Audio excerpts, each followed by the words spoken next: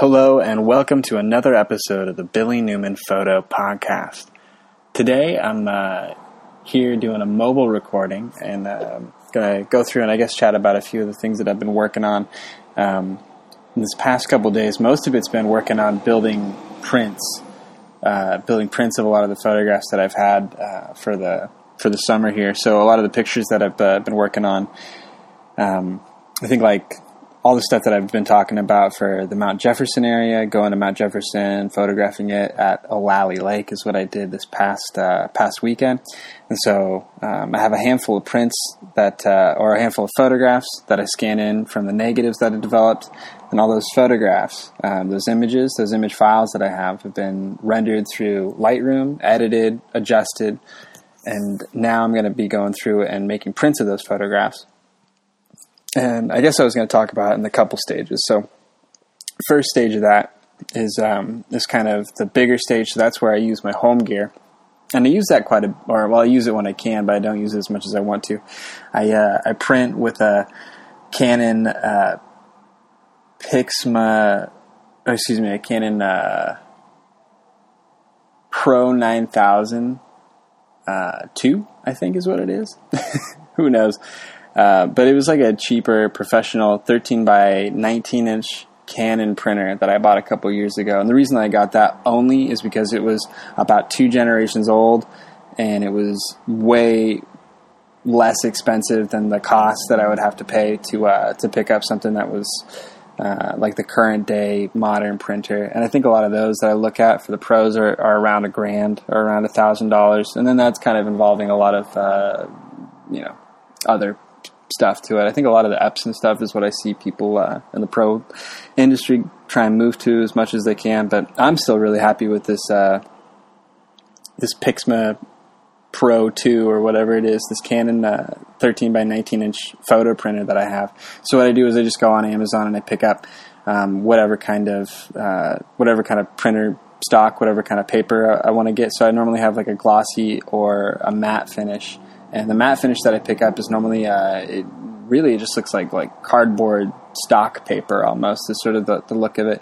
And then there's like a few steps of kind of trying to tune the print to the image that I have, the JPEG image that I have, and kind of tune that up for print. And so a lot of the time when you're rendering something out for screen, a screen is bright, a screen is backlit, a screen has extra saturation, extra contrast, things in it that printed images are not going to have. So you have to calibrate those two files a little bit differently. So if I have something that's going up on the web, I'll have to work on that a little bit to get it prepared to be sent out to the printer, and then have that all go successfully. I don't know if that's a really specific process that I have, but most of the time it's really just brightening the image for print. A lot of the time when I'm printing a photograph on my home printer, it's going to be too dark. Oftentimes at a store, they're sort of artificially adjusting your images so that they're going to be good for their printer system. And it's probably good that they do that. Otherwise, you, as a customer, would have like a lot of underperforming results. At pro print houses, they'll do even more than that. They'll do a lot more work to try and get everything dialed in and correct and as it's supposed to be in the image, calibrated and then sent out for print. So what I'm going to be doing is, and what I just did yesterday is I made, I think it was like 47 4x6 prints of a lot of the images that I've had over, I think it's about like the past month or so. I think it's like end of June or so I went through and I found a lot of those images that I've sent out or I've posted online, posted on social media. Any of the stuff that you see on my blog, I've just gone through that back catalog and I made a print of the last like 46 or so of those images.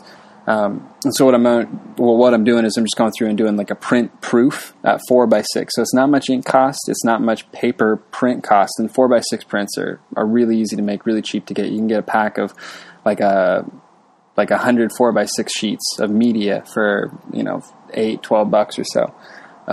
So that works out pretty well. I've been pretty happy with that. And really all it is just to get a physical sense of it, have it exist physically somewhere.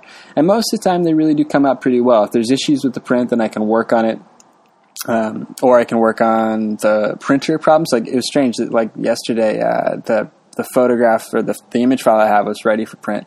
And then as I sent it out to the printer, it came out, but the black colors would all come out really strange and ghostly. It was kind of sort of like the blacks would come out in this sort of gray tone, and it would just sort of be out of gamut, or it'd be sort of smoky and charcoaly. And so it was kind of strange. So you have to like work on that a little bit and sort of correct it and then reprint it. And that's all sort of part of the fun of printing at home and printing with things that aren't really as calibrated as tightly as what they should be. So the first step is going through and doing like this print process or I don't know, like a print of all the images that I've got. So I just went through and I did those. So it's all the stuff from Mount Jefferson. It's all the stuff from the Oregon coast and from around the Willamette Valley and from a lot of the summer vacation stuff and any of the other trips or concerts or things that we've gone to. So this isn't only just the professional, the nicer looking images. A lot of this is like the more personal images. And I think that's one of the most fun things about taking photos, about working on photos, is a lot of the stuff maybe you see from me. Well, it varies a lot. But a good breadth of the things that I put out are, I guess, just more for like social posts or for interest, human interest of what I like doing, what I'm up to, me going to get ice cream or something. But I like the pictures that I get from it. It's not always trying to push toward, like fine art stuff of mountains. Push toward, not actually succeed at being fine art stuff for mountains. So that's a big part of it. And learning to print, I think, is pretty important, and consistently printing is really good. Like to make an artifact of the artwork that you're working on, I think is really important. So I've liked doing that a whole lot over the last few years. I think I bought that printer back in 2012, and I've been kind of working on that. And most of the prints in my household, all the artwork in my house is kind of built sort of from the house, from the home. It's built, printed, framed, and hung up in the house. And I have a lot of stuff that works pretty well for that. I've been pretty happy with it. So I went through, I made these almost 54 by 6 prints, and I have this project, kind of this ongoing project, where I go through, I make these prints, I kind of examine them, and then I pin them up on a photo board that I have. And I like hanging just a piece of poster board above my desk, wherever I'm working at. And I'll go through over the season, or over a couple month period, and any of the photographs that I have that I kind of have an interest in, or that sort of have some sort of sense of nostalgia to me, I'll go ahead and I'll make the print of it, and then I'll put it up on the photo board. And that's just sort of a way, I don't know how to really explain it. It's for the past 5 years, it's kind of been this consistent way that I've been able to sort of want to continue being creative. I have a reason to go out and take pictures because I'm trying to build up content, not for the web, not for Instagram likes or Facebook likes or YouTube views, that sort of thing.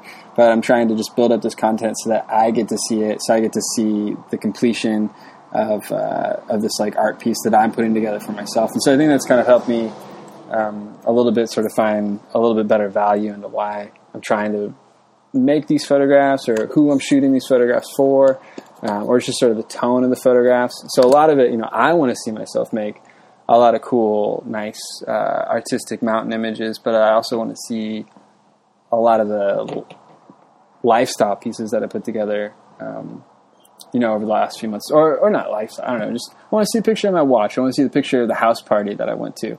I want to see a picture of, that cool coffee shop date that I went on. And that sort of stuff is what I want to kind of hold on to, keep, publish, or have out and publish for myself, publish as an artifact, as a piece of 4x6 print media somewhere in the real world. And good chances are that they'll show up on my website and up on Twitter and Facebook, sometime soon after that too. So I went through and I made all these prints, and I put them up on the board yesterday. So I kind of finally filled out that board from, I think it'd be sort of like May till August is what it seemed to be. So now I'm in the market to put that aside, or kind of put that board over and add a new board in its place. The current board up above my desk, that's going to be all the photos from here till, I don't know, October, Halloween, Christmas, my birthday, sometime around then, I'm sure. So we'll go through and, kind of put together more photographs, and those will get printed and put up onto a photo board. So that's a photo board idea. Thanks again for tuning in to another episode of the Billy Newman Photo Podcast. And you might see this as a little filler episode on the side. Thanks again for checking it out, guys.